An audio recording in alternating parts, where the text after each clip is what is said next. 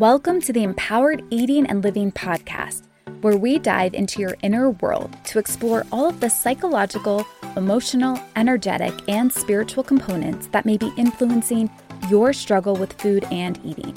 I'm your host, Sarah Emily Spears, a trained psychotherapist and energy worker who recovered from my own eating disorder. And now I help women just like you do the inner work to address the real issues keeping you stuck in your problematic eating patterns. Because I assure you, your problem with food is about way more than food. So join me and guest experts as we discuss the psychology of eating and healing and empower you with tangible steps you can take today to begin to improve your relationship with food and yourself from a place of true nourishment and care. Bunan Brown is a priest in a Zen Buddhist order, somatic attachment repair specialist, tea ceremony facilitator, and a small group facilitator. His journey to healing over the years has brought him through 15 years of focus on the question, what is the mind and why do we suffer? His journey eventually brought him through authentic relating, contemplative practices, embodiment practices, and then into the field of attachment repair. In this newly expanding field, he focused his practice to bring the skills and understanding out into the world so that people can stop the cycles of suffering that come from unhealthy relationships and learn to rest into the easefulness of deep connection. Hi, Bunan. Nice to have you here. Hi, Sarah. It's a pleasure to be here. I've been lucky enough to work with you on this stage of my healing journey, and you have really helped to open my mind to the world of attachment, of attachment styles, of attachment ruptures, and attachment repair work, which I'm realizing is sort of the foundation of maybe everything. I don't know if it's too extreme to say that, but it seems to be really at the foundation of how we develop our sense of self, our beliefs, our patterns, the way we handle our emotions, the way we interact in relationships, and our mental health. In this case, maybe addictions, whether it's food or substances, like it all has roots in attachment. Yeah, it sure does. And that's what's like really lit me up about it. And through my years of sort of exploration and study, like eventually came on to attachment theory and was just like, oh, this is what all these different modalities have been trying to get at, is this particular patterning that's lodged so deeply inside of us. Yes. It's so important, which is why I was like, I have to talk to you. I need the world to understand this. And because you've been so helpful in supporting me and identifying within myself how that looks and how to begin healing it, it just feels appropriate to be able to have this conversation with you. Well, I'm excited to dive in and see where we end up through this. So before we start talking about attachment, can you offer a little background on your own journey, maybe towards discovering attachment or the training work that you've done that has led you to this point? Yeah, let's see if I can keep that nice and short and sweet. Yeah, how do you squish your entire life journey into 30 minutes? Go. Yeah, I'll say my early to mid 20s, like my life just wasn't working and sort of had to make some big shifts, and was really fortunate early on to come across these terms like consciousness and like human development, and really started this inward journey to figure out like what was going on inside of here. Because, I grew up in a family that didn't have any emotional literacy, and our school systems don't have any emotional literacy. So I was basically just going through a lot of suffering and didn't know what to do with it. And, about 10 years in as a Buddhist practitioner with deep contemplative backgrounds and going through integral theory and authentic relating and all these sort of big modalities of trying to make sense of the world and what my role is it and relationship is to it.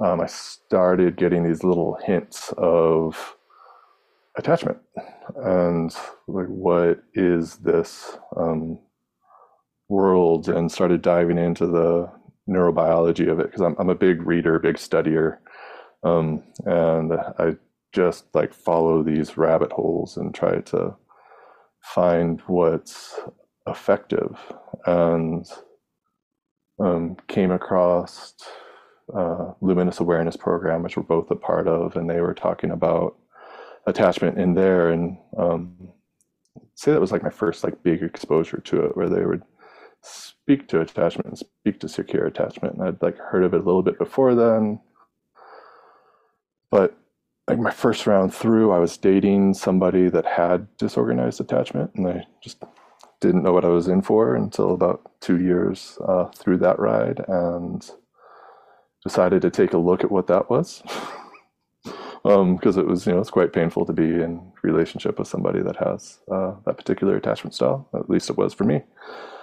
And really started to take a look at that, and that was like a really big like step on this journey that I've just like dove into head first over the years. Of started with like looking at Dan Brown's approach to attachment healing, and he wrote this giant book, Attachment Disturbances in Adults: A Guide to Comprehensive Repair.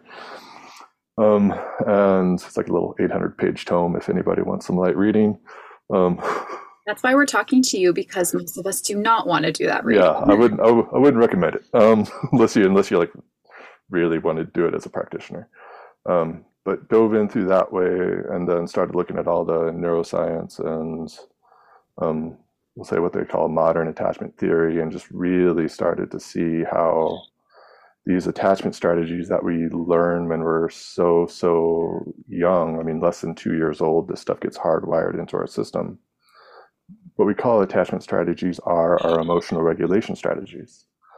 And these ways of being that we learn of how to protect ourselves, how to get our needs met, how to show up in the world, how to explore our world, run the show all the way through the rest of our life. And if we don't take a real direct look at them and start to shift them, we just act out these patterns that we learned when we were so young.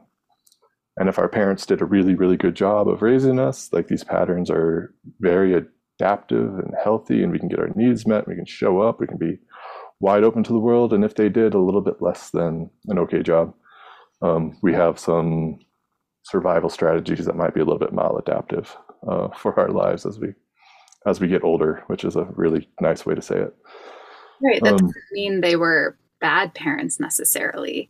We all had probably loving parents who really tried their best, and maybe still missed some of the developmental needs that we had as babies or young infants. Yeah. What infants need to actually have secure attachment has just really started to become understood in the last like handful of years, like really the last 10, even though there's been a small thread of it before then, back into we'll say like the 90s. But really, like, the importance of secure attachment, the importance of having it in our lives is just really starting to sort of populate its way into more conventional understanding in the last like 10 years or so. Yeah, so this is pretty new and emergent in terms of understanding of how this process works, essentially. Yeah, how it works and how important it is, and how foundational it is to all these, we'll say, issues that pop up in our lives. Especially because what you said, which is that a lot of this takes place before the age of 2, meaning as adults, we don't necessarily have a memory or recollection of the events that happened or didn't happen that shaped our attachment style.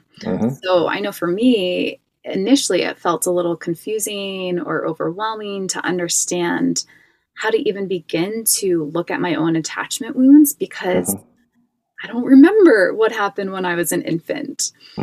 And so I'm wondering if you could maybe just describe how, as an adult, we could, well, maybe start with what the attachment styles are, just a general overview of that. And then how, as adults, we could begin to get clarity or understand which attachment style might be relevant to us or something that we're experiencing. Yeah, they're a little bit tricky to see in our own process unless we're activated in a relationship. Like, there's sort of 4 main categories of attachment strategies. Secure is the sort of the first one. It's where we would all like to be, and being like secure, functioning relationships, and internal secure attachment, where we have a sense of safety and capability. We trust the world. We've had people that can see us, and they really see the best in us and are able to reflect that back to us and show us that our needs are valuable and that we can get them met in the world, and a whole bunch of different pieces like that. Like earlier you mentioned that like our attachment is our sense of self. And so we learn who we are and we learn what the world is through this reflective process from our caregivers. And if they reflect back that we're good and that the world's safe and that we can explore it and we can get our needs met, we grow up with that as our working map of what the world is and how to exist through it. And then the next attachment strategy is the avoidance or dismissive. And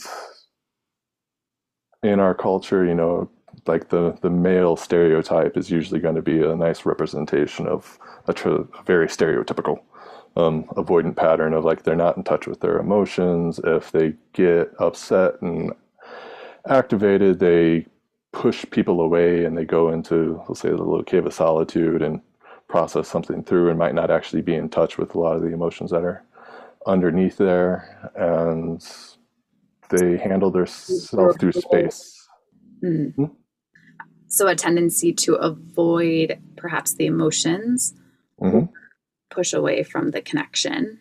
Yeah, we'll push the connection away in order to either avoid the emotion that's there. And this is all generally unconscious behavior. We'll push away from the issue and go sequester ourselves away from people, or just sort of run away. And generally not feel what's actually going on underneath there, and just come back and be like, oh, everything's fine, it's past, which makes it a little challenging to actually resolve the emotional rupture that's underneath there. And then for the women who are probably wanting to shake the man because he's not talking about his feelings, mm-hmm. I'm guessing that we tend to stereotypically have the anxious attachment style. Stereotypically, and like, you know, people can have any one of these attachment styles. I've seen plenty of men that have anxious and plenty of women that have avoidant. So, but just because of the permissions in our society, we sort of lean a little bit heavier towards certain sides. Because, you know, women are given more permission to express emotions growing up than little boys are. And yeah, the anxious style is, you know, when they get activated, they have to sort of reach towards the other person for their own regulation, and they're really trying to make the other person okay for them to be okay for a variety of reasons, which we can save for another conversation and really dive deep into each of these strategies. But they learn that they have to take care of their caregiver in order for them to be cared for. And that makes them really hyper aware of how somebody else is doing, but not quite as aware of like, what do they need in that particular instance or that moment to actually be okay. And that, you know, comes with its own particular issues and complications. And I will say the avoidant and anxious pairing is the second most common pairing in attachment styles, and secure to secure is most. And then there's, you know, lots of couples out there that make the I'm going to run away whenever you get mad and the other person's going to chase them. They make that work pretty well, and for better or worse. And that's a little bit about anxious. And then we have disorganized, which is talked about less in the attachment world, just because it wasn't as well understood. But it's a pretty prevalent experience for people when we didn't have a very cohesive pattern of upbringing from our parents. Like they were pretty dysregulated a lot of the times, or there was particular kinds of abuse and things like that in the household. We grow up without a clear attachment strategy. Like we might be anxious one minute, avoiding another, and we just sort of swirl through this, let's say, vast realms of dysregulation, and it's, you know, fairly challenging to live with that. Yeah, because I imagine that in those households, you might not have had many instances of feeling safety. Well, generally with disorganized children, their parents were a source of threat. And so what do you do as a young child when your parent is both the source of threat, but you also need them to live? because we're hardwired to need other people to live. And what does a child do with that confusion or that tense difficulty? Right. On the one hand, I want this love and protection from you, and I need you to meet my needs. And also, I'm scared of you. Mm-hmm. Right. There's some fear that you might hurt me or neglect me or cause harm. Mm-hmm. It's that push pull of needing the parent, being afraid of the parent. Yeah. Yeah. Yeah. And so when you talked about the needs Mm-hmm. that, for example, in secure attachment, an infant or child's needs were met. Mm-hmm. And then sometimes when those needs aren't met, that's when we start to create these adaptive attachment patterns. Mm-hmm. What would be like some of those core needs? Because I find, for example, when I'm working with clients, when we start to talk about needs, especially if they weren't met or they disowned them, Mm-hmm. that we're almost unconscious that we had these innate needs in the first place. Uh-huh. So what would be some of those needs that either are getting met or aren't getting met? Yeah. And I will say needs and discovering what they are and learning how to advocate for them and have them met is a huge piece of attachment repair. So learning how to do that is critical, and that can be taken into an art form. So we'll say the basic core needs for a child to really develop secure attachment is feeling seen, feeling known, feeling protected, feeling comforted, feeling delighted in, like their exploration in the world, their parents delight in their exploration, and then feeling unconditional support for their best sense of self. So those are like the really fundamental ones, and then we can elaborate quite a bit from there of like we need to feel safe and we need to feel seen and known by our parents, and that we can express or communicate that we're hungry or that we're tired, we're thirsty, we're scared, so we want to be comforted. We want people that can see that we're expressing those, and then they can actually come over and supply the remedy. And if our parents don't do that as children, we're very, very intelligent. So there's like all these systems in here that are hardwired from birth that recognize it's like, oh, I have a need here. We're going to use hunger for one, because I know you have quite a background in that. I have a need here. My parents aren't very good at recognizing that need that I have here. So I'm actually going to push that into the background because it's harder for me to have that need and see it's not getting met than it is to actually ignore it. And so there's children out there, adults that never actually had their that particular need like reflected back to them, so they don't actually know when they're hungry. They can like recognize when their blood sugar like drops off a cliff and they're like, oh, I think I was supposed to eat. But there's this reflective process that our parents give us of like, oh, the baby's crying, let me try to soothe it. Oh, it was hungry, okay, it got nourished, the baby's happy. And we keep repatterning that process, and that's how we like really embody this intimacy with our own needs and our own expression of them and our own capacity to have them met in the world. Right. That I could imagine as a child or infant that having the need and not getting it met, for example, physical nourishment, that there would be this anxiety around not getting it, or a fear that would kick in because you're not receiving something that you need. And how soothing or comforting it would be when that is met. Right? That would create this sense of peace or knowing that I can trust when I have a need, it will be satisfied. What I love about what you shared is that these needs expand far beyond physical. Like the 5 ones that you mentioned are not about having clothes and food and shelter. It's the emotional needs that are really key for our development and creating that secure attachment. Yeah, it literally creates our sense of self in the world and how we navigate our world, especially emotionally, because prior to 2 years old, our left brain hasn't really come online. That cognitive thinking, like we just haven't developed that capacity yet. So our early life is all emotionally based, and that's why like attachment theory is emotional regulation theory. And that's actually our primary sense of self. We just don't realize it. We think we know who we are, and there's plenty of examples of like, okay, next Tuesday at 3:00, I'm going to do this thing. Tuesday at 3:00 rolls around and we don't do that thing. We procrastinate or we do all this other stuff, and we're like, why did that happen? Well, there's this whole emotional sense of self in there that really has the reins, and that's what's shaped through this attachments dynamic with our parents, and really builds the resilience for us to be in the world and to handle the world, or it doesn't. And then we use really interesting coping mechanisms that we learned when we were super, super young. Yes. Yeah. And through this exploration within myself, it's been really eye-opening, because the ways it was showing up as an adult seem super subtle. It's easy, because they're unconscious, to not even recognize, oh, this tendency or this emotion or this anxiety I'm always feeling, or this behavior is actually stemming from some of these attachment ruptures.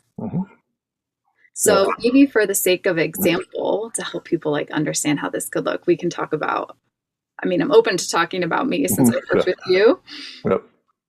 And I think you tell me about me better than I can tell you about myself. But I believe that I've really had this sort of anxious attachment and this tendency of disowning my needs, but then also having this neediness of like really longing to get those needs met.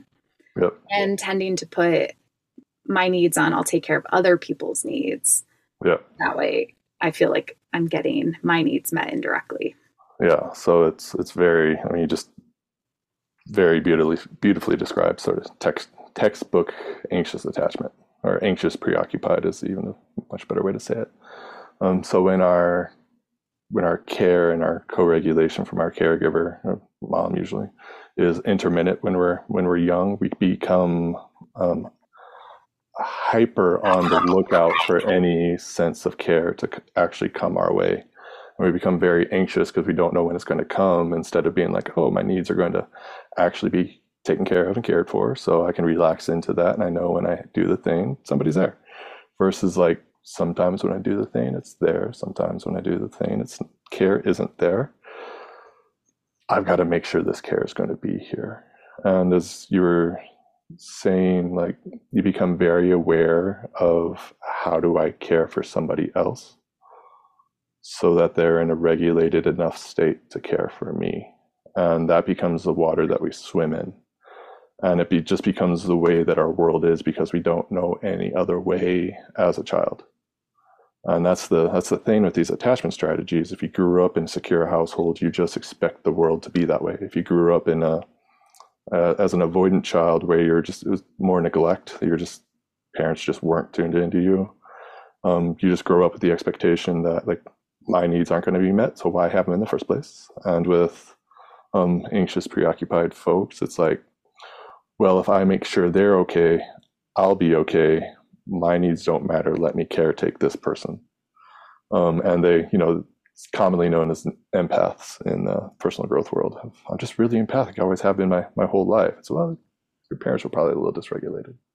Ooh, that's an interesting way to perceive being an empath, because so many of the women I work with identify as being empaths. And we work on that, right? Because they've taken on everybody else's emotional energy.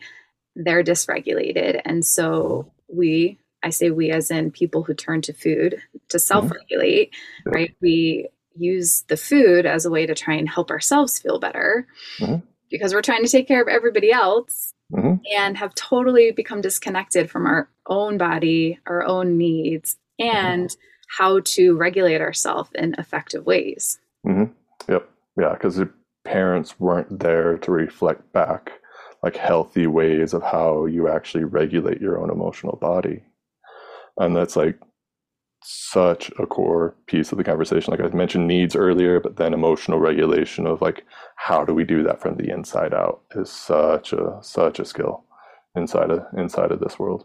Right. Because how would we learn how to emotionally regulate for ourselves if we don't have parents who can teach that to us, model it to us? And my understanding is, like, as humans, we're meant to experience co-regulation, that should happen in connection or relationship naturally.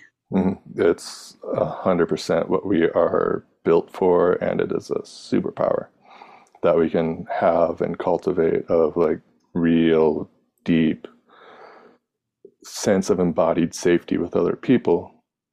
And from the work that I've done with a lot of people, is most people don't actually know what that is, because we've never been taught. Our families didn't have it. As you said, like our families, generally do the best that they can.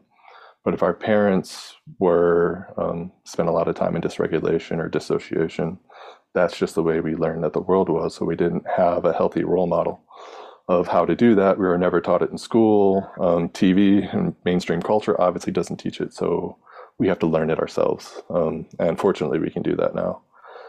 And we'll say, like with the avoidant children, they had to shut off their empathy systems. With the anxious children, they had to hyperactivate them. And disorganized children, they're just, depends on what's happening. And then for secure, sort of just in the middle. In order for a child to like develop secure attachment, they just need their needs attuned to like 30% of the time.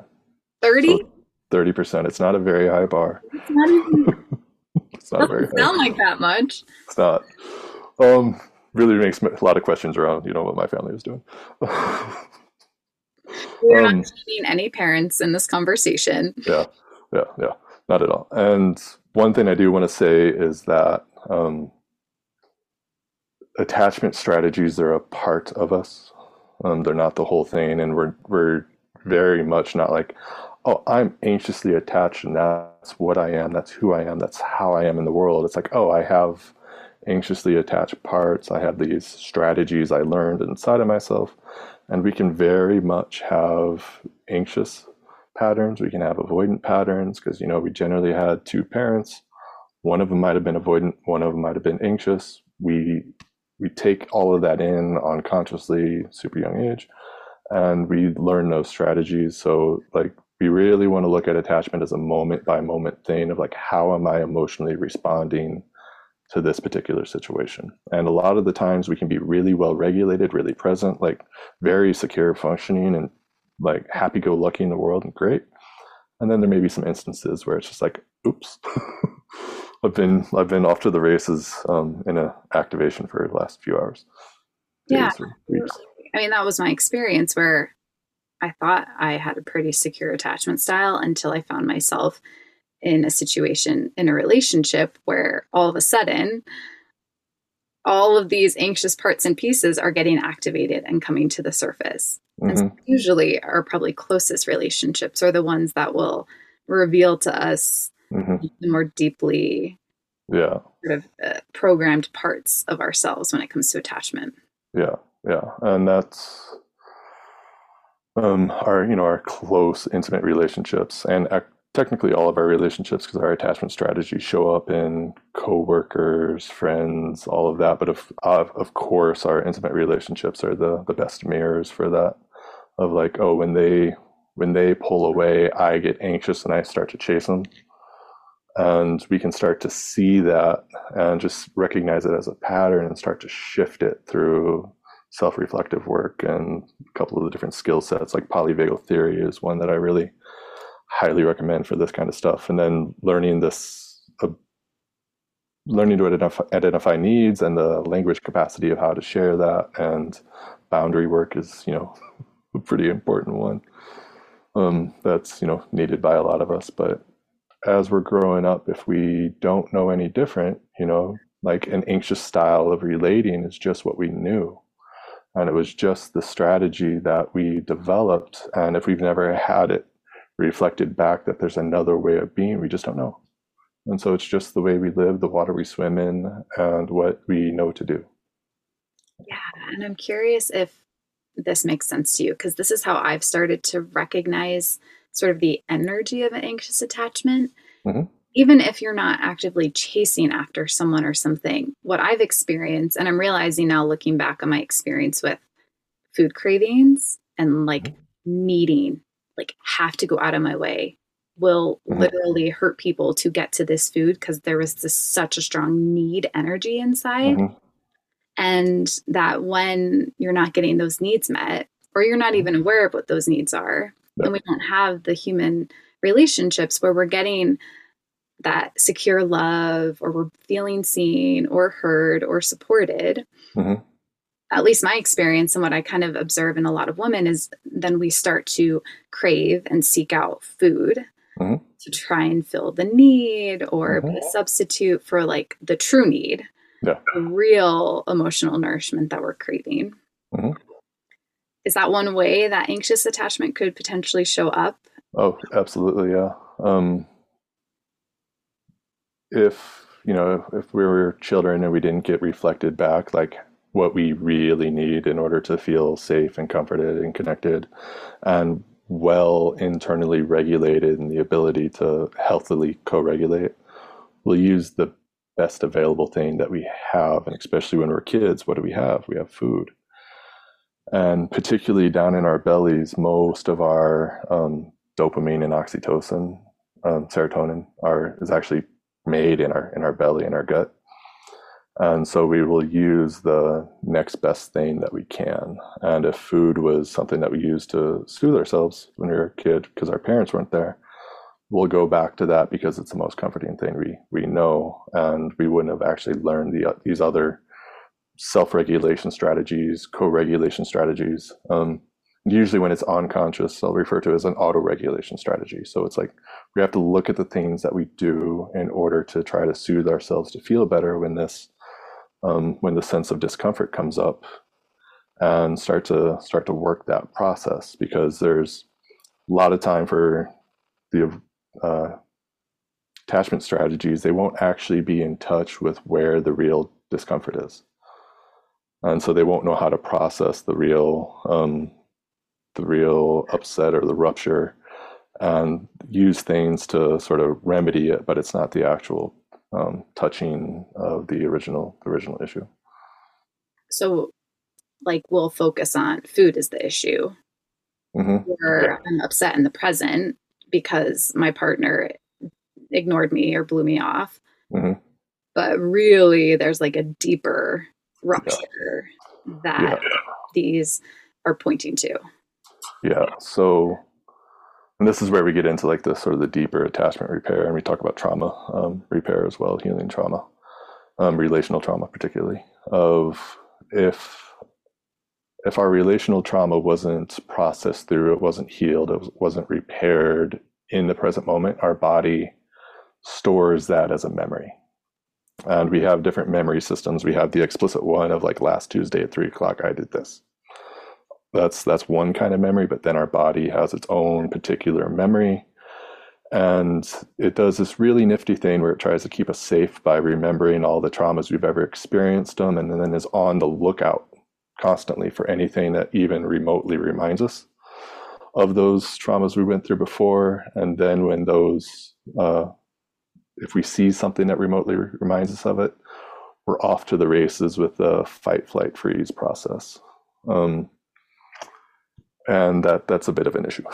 And the deeper attachment healing is like going in, finding those early traumas and processing them through, so that our body's not responding to something that it thinks is somewhat similar. Of like, my boyfriend like ignored me in this particular way, and I went off on a 3-day ride on my nervous system, where it's actually like, okay, your boyfriend did something, but then you have this whole data bank of memories around what your dad did or didn't do, or somebody in your life did or didn't do, and you're having a much bigger response to that, which generally we can't really see because our systems are really good at keeping our pain out of our awareness because we need to function. And we're responding to something relatively small in our life with a very big reaction. And then we go to these unconscious processes for self-soothing. Right.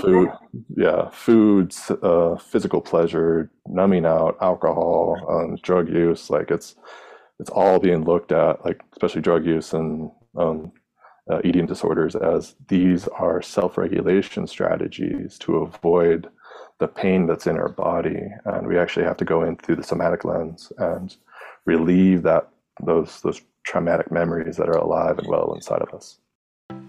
Hey, if you're struggling with your body image, I have something for you. It's a free body gratitude meditation that I designed to help you shift your attitude about your body from one of criticism to one of gratitude and appreciation for all that it does. Because your body is so much more than its weight and shape. And experiencing body love and acceptance, it's an inside job. Click the link in the show notes to access the meditation and begin to cultivate a new perspective about that miracle body of yours. That realization for me on my own healing journey was a game changer. Mm-hmm. Because first of all, it totally dissolved the notion that I just didn't have willpower or that something was wrong with me, and realizing, oh, there's a reason, there's a function, and it's happening so automatically and it's out of my conscious awareness. But I started to realize anytime I had this binge or purge episode, it was in response to one of these sort of unprocessed traumas being activated in the present. And then I worked with a practitioner to be able to start to do that deeper healing work. And it changed everything for me, which is why now with my clients, I tell them, okay, we get to use your episodes as sort of the diving board into your brain and body to uncover the stored trauma or unprocessed emotional wounds that are very much still affecting you in the present moment. You just don't realize it. And then working with you opened a whole other layer, because a lot of the work I was doing, at least on myself, was more memories, I'd say, as a child versus in those formative years of infant to 2. And so I feel like with our work, we were touching on a lot of these energies stored in my body that I didn't necessarily have memory or language to recall, but that were very much present. Yep. So I'm wondering if you can share a little bit about like the repair process. Because I know for myself, I was like, well, how do we do that if we don't remember? Yeah, that is part of the trickiness, because like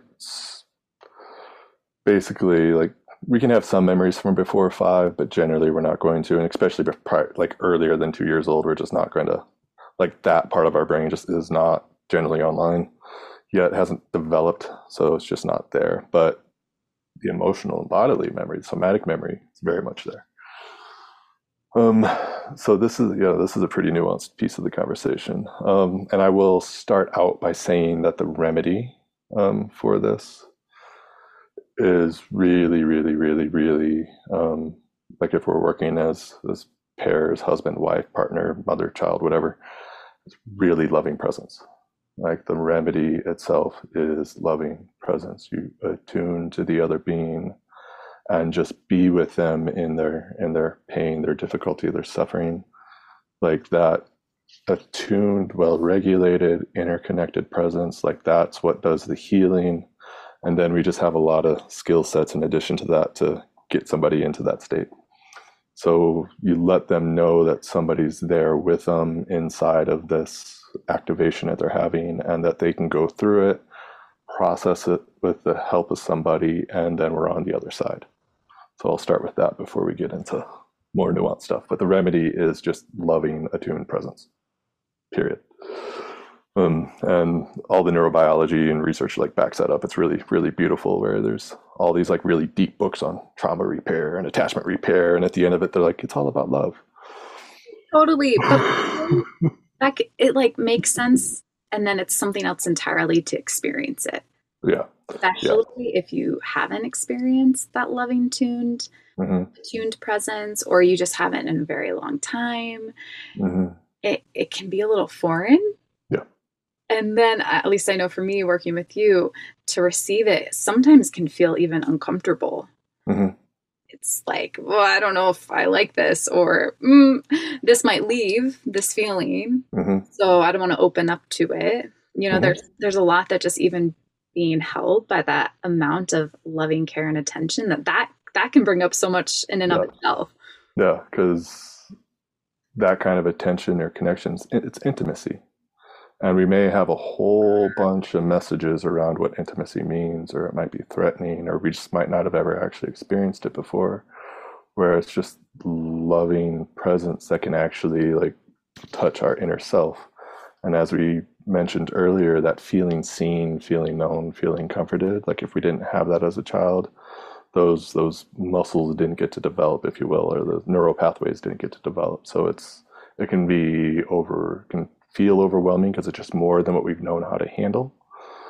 But it's really, really good when it starts to get in there and starts to really open things up of like, oh, this is what actual embodied safety feels like, and this is what it's like to transmit it and receive it from somebody, because we're very interconnected beings, and we could do like multiple podcast episodes on just how are we interconnected. And we transmit these cues of safety and threat through a whole bunch of unconscious processes, and we're hardwired to receive that. It's like people talk about the vibe of somebody when they walk in the room. Like that's the level that we're talking about. Like it's a very real thing that they can measure in laboratories, and we can become very proficient at working at. And when we know enough about attachment, and it's very helpful to know enough about the theory of it to be like, okay, this is how it plays out. These are what the patterns are. Like if you know the attachment strategies, each of the avoidant, the anxious, the disorganized, they're basically scripts. They have their own way of speaking, their own language they use, their own way they show up in the body. And you, as a practitioner, if you know enough about that, you can just see it. It's very apparent in somebody's response and activity of what they're doing or how they're responding. And then when you know the strategies, you know the remedies, and you know the protectors that are going to be present inside of somebody's attachment response. And you can know how they're going to show up. Like if an avoidant person is there and they're getting angry and they're wanting to push away, it's like, okay, this is their protective mechanisms. And somewhere behind that is somebody that wants care and wants to feel loved, and they just might not know how to do that. So you can acknowledge the protectors and be like, yeah, we're just going to go back here and say hi. With the more anxious ones, it's reflecting their experience back to them and like, hey, where are you right now? What are you feeling? What are you needing? You don't know. That's great. How about this? Oh, sounds good. How about like taking some deep breaths and just checking in with our own self, and just noticing it's like, oh God, I'm not feeling okay, and most of my attention's on this other person. I need to bring it back to myself and actually start to re-regulate my own system, so I don't need somebody for me to be okay. But then we can start to open up those processes of like, I'm actually okay and they're okay. Now what can we do inside of this space? And those are some of the sort of skill sets that we teach and develop along the way, because none of us ever went to relational school growing up because they didn't teach it. We were taught how to not talk to each other, not taught anything about actual emotional intelligence, even though it's like such a primary piece of our experience.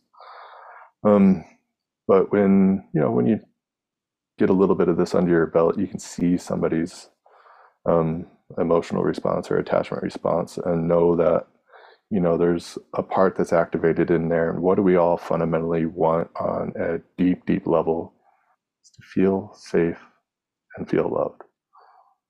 And what can we do to get somebody back to there becomes a real big question. And that's like so much of the work of like, what do you need right now to actually feel safe? And as a practitioner, so much of the work that I do is actually just being in an embodied state of safety and being able to share that with somebody, just like radiate it out into the space. They're able to feel it, and even if they flop around, try to get away from it, it's like, I'm still here. And just the slow, steady presence of care is always going to be here, and that's the imprint that we put into somebody's system. And then through the somatic attachment work, we teach people how to cultivate those senses of embodied safety for themselves, and the self-reflective capacity to know where they're at, what they need, and sort of how to stay in this window of safety, or this resilience of safety. And so the repair process, would it be fair to say it's sort of having micro moments of these moments of safety or Hmm. moments of loving presence and sort of getting that imprint in your nervous system? Yeah, so I'll walk this through some of sort of Deb Dana's language, who she does polyvagal theory, and she has a couple books out there and audio programs which are really good for this. I'd recommend it to. Anchored? Anchored is her most recent one. Then she just came out with do a little commercial for the polyvagal card deck. So we really want to think about like cultivating our safety system or our attachment systems, like really like going to the gym. Like, when we first go to the gym, we can like pick up little 5 pound weights, and it's hard and not do a whole lot. But with repeated exercise, we become stronger, we become more resilient, we can handle more stress that comes in. And the same thing can be said about safety. Of like Deb talks about it as glimmers. Like we have a little glimmer of what brings us safety in our life, or what brings us goodness, well-being, all of that. And it might be a flower, it might be a beautiful song, it might be a nature experience, it might be connecting with a animal, it might be a person that was able to reflect back to us safety at some point in our life. Might not have been our parents, but it might have been a grandparent or somebody else. Like they could see the goodness in us, and we felt good with them. And we can take that little experience and start to focus on those and take them from little glimmers of like, oh, that was nice, to like really being able to open up into the experience of connection and internal safety and safety with another person. And we cultivate the capacity. Through neuroplasticity, we develop the circuitry of safety. Yeah, Guessing that's probably not an overnight process. not so much. But this is work that takes time to It does. really begin to sort of embed this sense of safety or create that new patterning. Yeah, because we are literally, through the blessings of neuroplasticity, we are changing our neurobiological wiring to experience the world and ourselves differently. And that takes time, but fortunately we can do it. We can focus on it. And one of the things that I say, like, yeah, attachment repair does take time, but the more you can focus on it, and the more skillful approaches and working on it in a couple of different ways, like the faster it goes, the deeper it gets in there, and it's a very, very, very worthwhile process and experience, because that experience of earned secure functioning is technically what they call it, but earned security. It's just an easier way to live life, because we're not using these insecure attachment strategies, which are just really expensive on a biological level. Like regulating ourselves through anger is hard. Regulating ourselves through dissociation is hard, and they're expensive, both on our own physiology and our own relational well-being. But the actual like security of and safety of like, oh, I'm having like the thing that you just did like hit me in this way, can we repair from that? Great, we did that inside of 30 minutes, and now we're back to like connection and well-being and supporting each other and the goodness of the world. Like it's a much, much, much, much, much better way to live, and it's what we're supposed to be doing. Right. And if you have these adaptive attachment styles that have been sort of the foundation of how you function in the world for most of your life, then it makes sense at whatever age you're at, whether it's 20, 30, 40 and beyond, that it is going to take probably a few years to really begin to notice the shifts. Yeah. I'm sort of guessing here, but that when we have this expectation of how healing should look, most people come in, or they come to me expecting in 3 months that this should be better. Okay.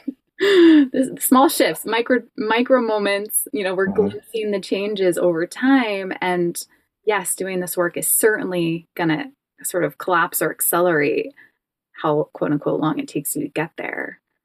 but it's not like the that one session is going to just totally clear this up and you will Yeah. leave the secure attachment style. hmm Yeah, and you've touched upon it a few times where it's like, this is really this really intelligent system that keeps us protected and keeps us alive, and our nervous system conditioning wiring like goes back all the way through all of our ancestors, and it's kept all of them alive through eons and eons and eons. So it's like that level of intelligence is what is trying to keep us alive, and it's very adaptive to the situations we just naturally grow up in. So it's our nervous system's best response to keep us alive in the conditions we find ourselves. So really intelligent, like profoundly intelligent system. But then we're privileged enough in our society to get to places where like we can recognize that, oh, these early adaptive strategies aren't actually serving us anymore, so we can start to shift it. And just in the last, I'll argue, 10 years, they've really started to understand like how much we can shift it, and here's all these ways to do so. And it takes a bit of time, but it's very, very, very, very worth it to do so, because like when we really start to feel safety and care coming from somebody else, and then we can really let it in, like it's when life gets really we'll say juicy and just good. And like every single human being has this beautiful capacity for, say, basic goodness or innate goodness inside of them. Like care and compassion radiate throughout our whole experience, and we can learn to touch into that, and we can learn to share that with each other. And it's very worth the time and effort to put in to do so. Yeah, and I would imagine just with the awareness alone of the attachment styles and the recognition that this is a highly intelligent formation of a protective mechanism, let's say, that you could have a new way of viewing other people's behaviors and your own. Mm-hmm. Because I know for me, prior to this knowledge, I would get so frustrated with somebody who was being avoidant or want to get angry or judge them or blame them. And then you go into kind of attack mode versus having that compassion, right? And that loving awareness that actually would probably be most helpful in that situation. Yeah. Whether that's directed towards another or towards yourself. Yeah. Loving kindness and self-compassion for ourselves is really important, especially when we go through our attachment strategies, because we all go through them at times. Of like, oh, I've just been doing that thing that I've been trying not to do for however amount of time.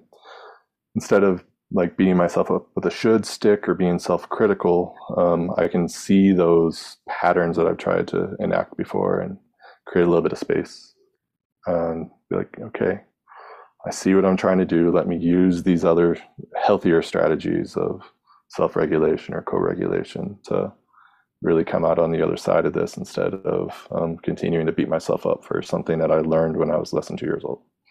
Like what could we have done as a 2-year-old to get better care? Like we were doing the best we can. So we want to have a lot of kindness for ourselves, a lot of kindness for other people. And that's, once again, something we haven't actively been taught generally. Not nearly as deeply as it can go, of like, how do we really express kindness and care and compassion for each other? With boundaries. We want to have compassion with boundaries. But how do we do that inside of our relationships and inside of our connections? Yeah, and just even, I mean, this is probably for another conversation for another day, which is boundaries.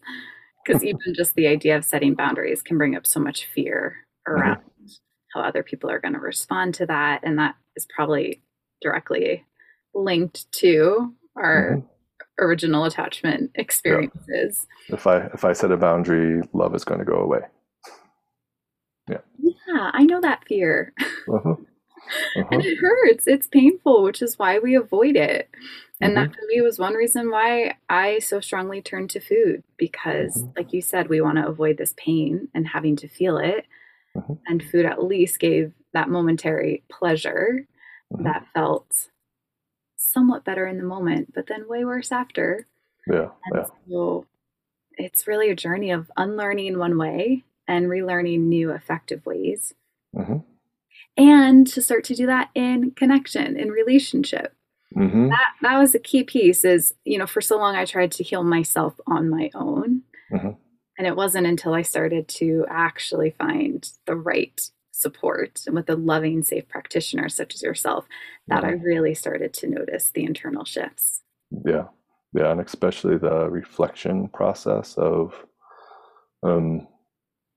somebody that's skillful being able to see the way we're holding ourselves and offer gentle invitations to be like, oh no, we can actually do it this way too, and we can connect in these ways where it might not have had that experience before. It might not have felt safe, but we can try it out and see how it feels. A little bit better than using food. And like, just for people out there, like the co-regulation piece, when it's done well, is super effective at bringing us out of our emotional reactivity and back into these states of security and connection and care and compassion. Just like, I don't know if I can say it enough, but like co-regulation is where it's at. And we need other people in our lives that can help us through these things and can be well regulated while we go into our ouchy states and then come back out and be like, this is okay too.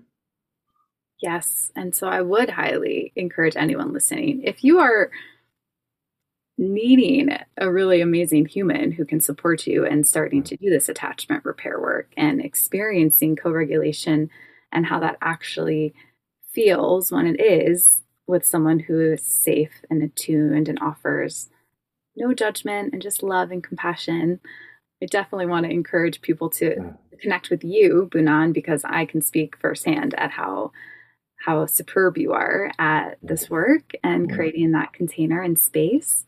So can you share just some of the ways people could connect with you or work with you if you are ready to dive into this kind of work? Yeah, definitely. Thank you for the prompt and the kind words. I'm just glowing over here. Yeah, so there's, of course, my website, bunanbrown.com, which will basically direct you to reaching out through the email of bunanbrown@gmail.com. And you can get a little bit more of an overview of what I do and a little bit about somatic attachment repair on the website. And then to get a little bit more specific, there's sort of an attachment coaching process that I can take people through, which is one level. It's like 10 weeks of going through and getting a really deep snapshot of where they're at, what sort of skill sets they would need to develop, and letting them sort of go on their road of personalized attachment repair. And starting that journey with a lot of expertise so you don't have to try to reinvent the wheel. And then there's deeper support of somatic attachment repair where it's one-on-one and we go in for quite a while, and there's methods we can do online and there's methods we can do in person. And then there's small group facilitation around sort of teaching these skill sets to, we can do couples if they want to learn, like how do we actually co-regulate with each other, which is particularly fun stuff to figure out. And then smaller group process for how do we actually start to share on these emotional levels and get support, and what are the skill sets that we can cultivate and ways we can play of around co-regulation and learning all of these like attachments, this attachment language, because it is its own not verbal language, but it's a non-verbal language of like how do we actually express and share in safety and connection. And then I've been launching and running attachment focused men's groups because we need a lot of help, a lot of support. On men, you got it. Yeah. So I've been doing that here in Boulder, Colorado, where I'm based out of, and then also do meditation retreats that are focused on loving kindness and compassion in service of attachment repair, because we can very much use our own meditative cultivation for developing these profound capacities for care and love and compassion. And if we direct it right, it's actually really, really in service of healing attachment and becoming, I'll say, quite skillful at sharing these capacities in the world. Yeah, my understanding is through learning how to experience co-regulation, for example, in our work, it builds my capacity to then essentially do the same for myself. Mm-hmm. Yeah. And the ability to access that loving presence and almost like dual awareness, hold myself with love in that moment to be able to bring true regulation back. Yeah, and to even take it as a little cut deeper of, we can learn how to access like the true like pools or texture of compassion in our own experience, and we can draw from that and just share it with the world in a way that it's not taken from us, but it's something we actually give, and it's freely given. And whether we know it or not, we directly impact the state of people around us. And we can either do that unconsciously, or we can become very, very conscious of that. And the deeper resilience and like the more in touch we are with ourselves and our own capacity to really be okay, the more we can share that with other people. And it's a beautiful skill set to share. And I can just imagine how powerful that would be at kind of healing the world, which we really need right now. Yeah. If we had a lot of attuned, healed beings walking around just radiating this loving compassion to everyone else, it would really just feel so amazing to exist in that sort of world. Yeah, because as the wisdom traditions say, like bliss is our birthright, and it's already here. And like, if we really open up to these depths of love and interconnectivity, we can really do some miraculous pieces around holding and seeing one another. Like, won't get into it now, but if people like really understood how much they can know about a person by actually just being with them and connecting with them, there is vast amount of information that we can see about somebody else and be like, are you feeling this? Are you feeling a thing right there right now? And you can recognize when somebody's a little bit dysregulated or holding something emotionally, help them just work it through and get back to a place of like, oh yeah, the world's good and I can actually be loved and supported and cared for and connected with. And then we can go play. And like that play piece is really important, because that's what we're supposed to be doing as humans instead of working 9 to 5s and being on the grind. It's like, how do we actually play and bring meaning and value into our lives in interconnected ways? And like, that's what we're designed to do. Right. Not meaning and value through accomplishments and striving and working harder, but just through your being. Yeah, and that's in the play and playing together. Yeah, and that you're touching on a real core attachment piece there. Like, so many kids got their value through, they got reflected back that they were good through accomplishing stuff in the world, versus themselves being reflected that their self is good. And when we recognize that our sense of self is good, we get to be that in the world, and we get to be in a way that's like, this world is good. I'm not lonely, I'm not depressed, I'm not cut off from reality, but I am part of this reality, and we can play in it and get back to art and creativity and connection and the real sweetness of like feeling seen and feeling known by one another. And it is a profound level of intimacy that we can cultivate. And I've got quite the background in Buddhism, and one of the ways we talk about the enlightened state is its profound intimacy with all things. And I'm wondering how much social media has kept us from that intimacy even more. Right? I feel like it's really put that wedge of like further disconnecting us from each other. And it's no wonder that we have so many problems with mental health beyond eating disorders, just depression, anxiety, suicide, addiction. It's kind of, I'm just getting this feeling right now of how important this work really is for all beings, especially at this time in this age, where it's so easy for us to isolate and so easy for us to not be in connection. Really put the effort in to start to do this work.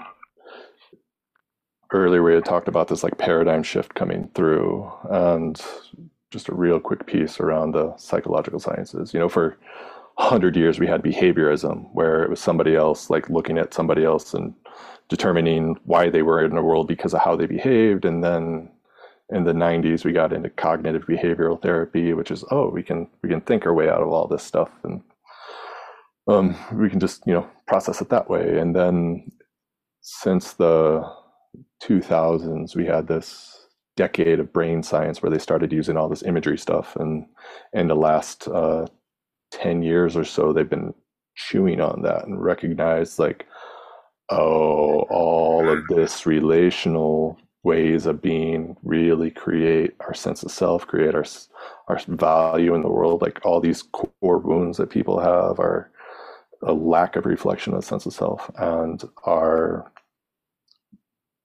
being is shaped through relationship.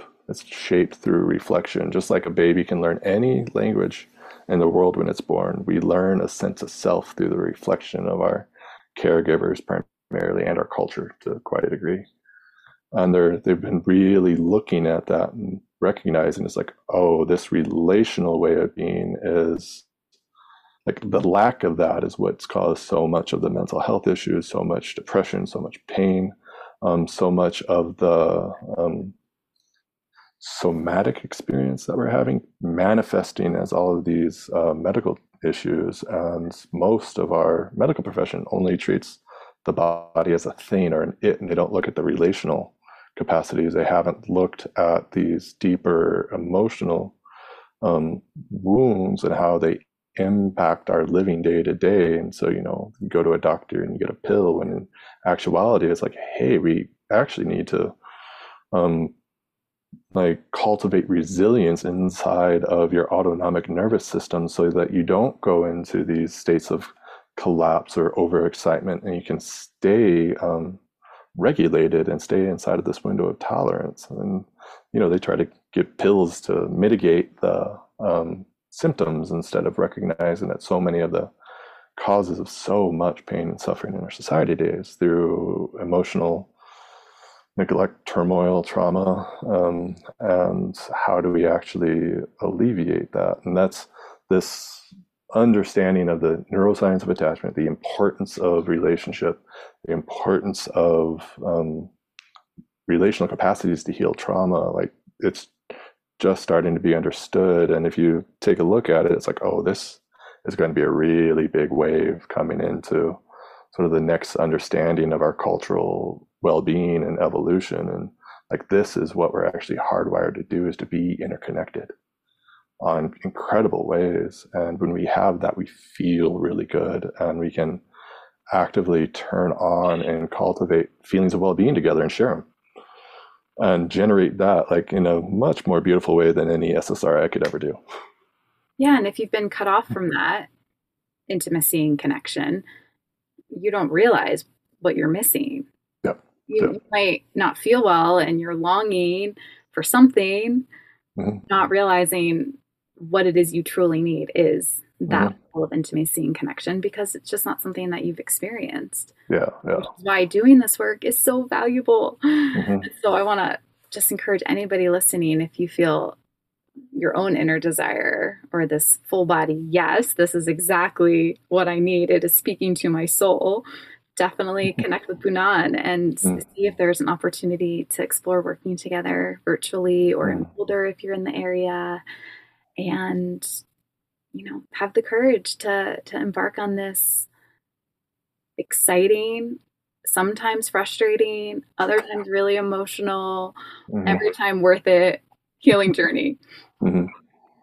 Yeah, I'd love to have you come through and to learn a little bit about attachment and take this back into the world and into the connections that we all have, because there's a lot of beauty and well-being inside of really understanding what, like, say, relational intelligence is, or like what real deep co-regulation can be and how good it can get. I'd say it's better than any drug out there, of like, what can we actually feel when we're truly connected with someone? We know they love and care about us. We can feel it. We can reflect that back to them. And we develop that security and safety of that intimate bond to where we know, like, this person has our back and they have mine, and that we can work through whatever trials and tribulations come up in the meantime. Yes. So good. Thank you, Banan, for your time and your wisdom. I really have enjoyed this conversation, and I suspect that we will have a few more subsequent combos because I've just scratched the surface of all of the sort of nitty gritty around attachment. Yeah, there's so much more that can be shared, and we've hit like the quintessential pieces for sure. Thanks for tuning in to the Empowered Eating and Living podcast. If you're feeling inspired to start your inner work journey to improve your food and eating issues, then check out my group mentorship and inner work program, Energize Your Life. This 6-month container is a place where you can learn and receive support with me and my team, as well as connect with other women on a journey similar to yours. You don't have to do it alone. We're here to help. Visit sarahspears.com/energizeyourlife to learn more and enroll.